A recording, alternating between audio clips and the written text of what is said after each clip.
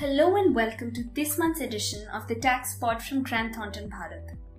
We bring you the latest tax and regulatory developments that took place in the last month. In the backdrop of the third wave of the pandemic, on 1st February, the Union Finance Minister tabled the Union Budget 2022.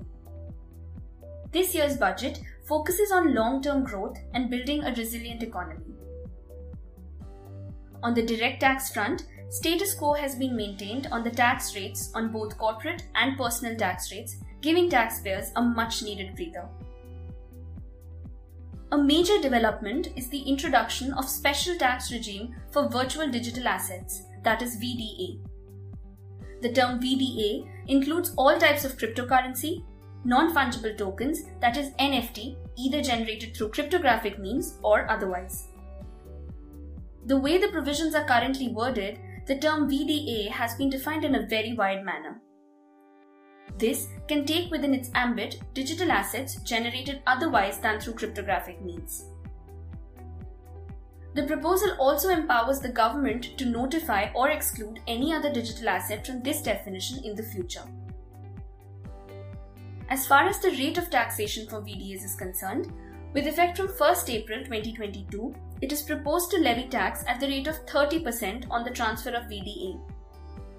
This is a flat rate, and the benefit of slab rates in case of individuals is not available. Only the cost of acquisition will be allowed as a deduction. Also, losses arising from transfer of any VDA shall not be allowed to be set off against any other income. There is also ambiguity as regards the adjustment of income and loss from the transfer on VDAs in the same year. Tax at source on sale of VDA is also proposed to be introduced at the rate of 1% from 1st July 2022. This proposal provides some clarity on taxation of cryptocurrencies and NFTs. However, some guidance is required on the head of income under which such income will be reported. Also, there may be several practical challenges in complying with TDS provisions, particularly in the cases where identity of the seller is not known. Also, for clarity in taxation of international transactions involving VDA, the situs of the VDA under taxation laws may need to be specified. The Finance Bill also seeks to codify the press release issued in June 2021 with respect to COVID relief. It is proposed that any sum received from employer or any other person towards medical treatment of self or family member will not be considered as a taxable perquisite or income from other sources. Further, ex gratia received from employer is tax exempt. There is a tax exemption limit of 10 lakh rupees in case ex gratia received from any person other than the employer. It may be noted that the tax exemption is subject to receiving amount within 12 months of death and fulfillment of other conditions as may be notified. It may be noted that this parameter of 12 months was not there in the earlier press release. Moving on, the Finance Bill has introduced certain clarifications to supersede certain favourable court rulings. It has been clarified that no deduction shall be allowed for surcharge or cess while computing business income from assessment year 2005 to 6. Further, conversion of interest payable to specified financial institutions into debentures or any other financial instruments by which liability to pay is deferred shall not be regarded as actual payment, and hence no deduction shall be allowed on such conversion. Further, expenditure incurred for earning exempt income shall not be allowed as a tax deduction, even if the related exempt income has not accrued or arisen or received during the year.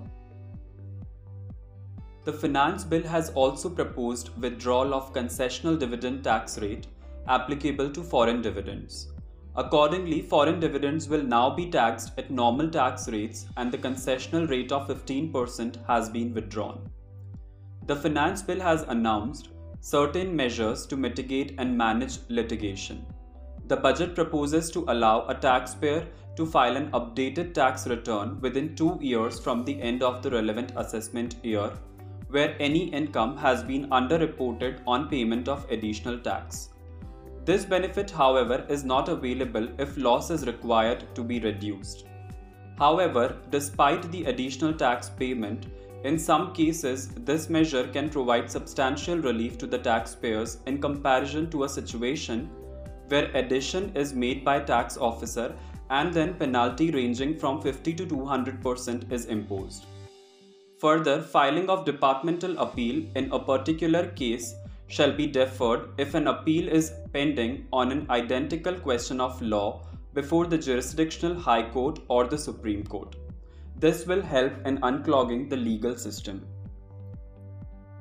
On the indirect tax front, significant changes have been proposed inter alia under the GST laws with an aim to promote ease of doing business and check tax evasion. Extension of timelines to avail input tax credit and rectification of errors in GST returns is a welcome move and should provide sufficient time to the taxpayers to avail credits and rectify errors. The Bombay High Court has held that the Supreme Court order extending the period of limitation shall be applicable to the refund applications filed under the GST law. This ruling should provide relief to businesses wherein refund claims have been rejected due to the expiry of the limitation period. The Apex Court has pronounced a landmark ruling wherein it has upheld the personal cost imposed on the revenue for unnecessary litigation and also increased the same significantly. The ruling should help curb unnecessary litigation. In another welcome ruling, the Bombay High Court has held that the proceedings initiated against the assessee should be concluded within a reasonable time. The revenue cannot be granted liberty to conclude proceedings pending for 23 years without valid reasons for the delay. It is pertinent to note that earlier, the Apex Court had also held that the authorities should exercise the power within a reasonable period in absence of any period of limitation. For all the latest GST-related developments, download GST Compendium from our website www.grantthornton.in. That's all for this time. We'll see you next month. Bye.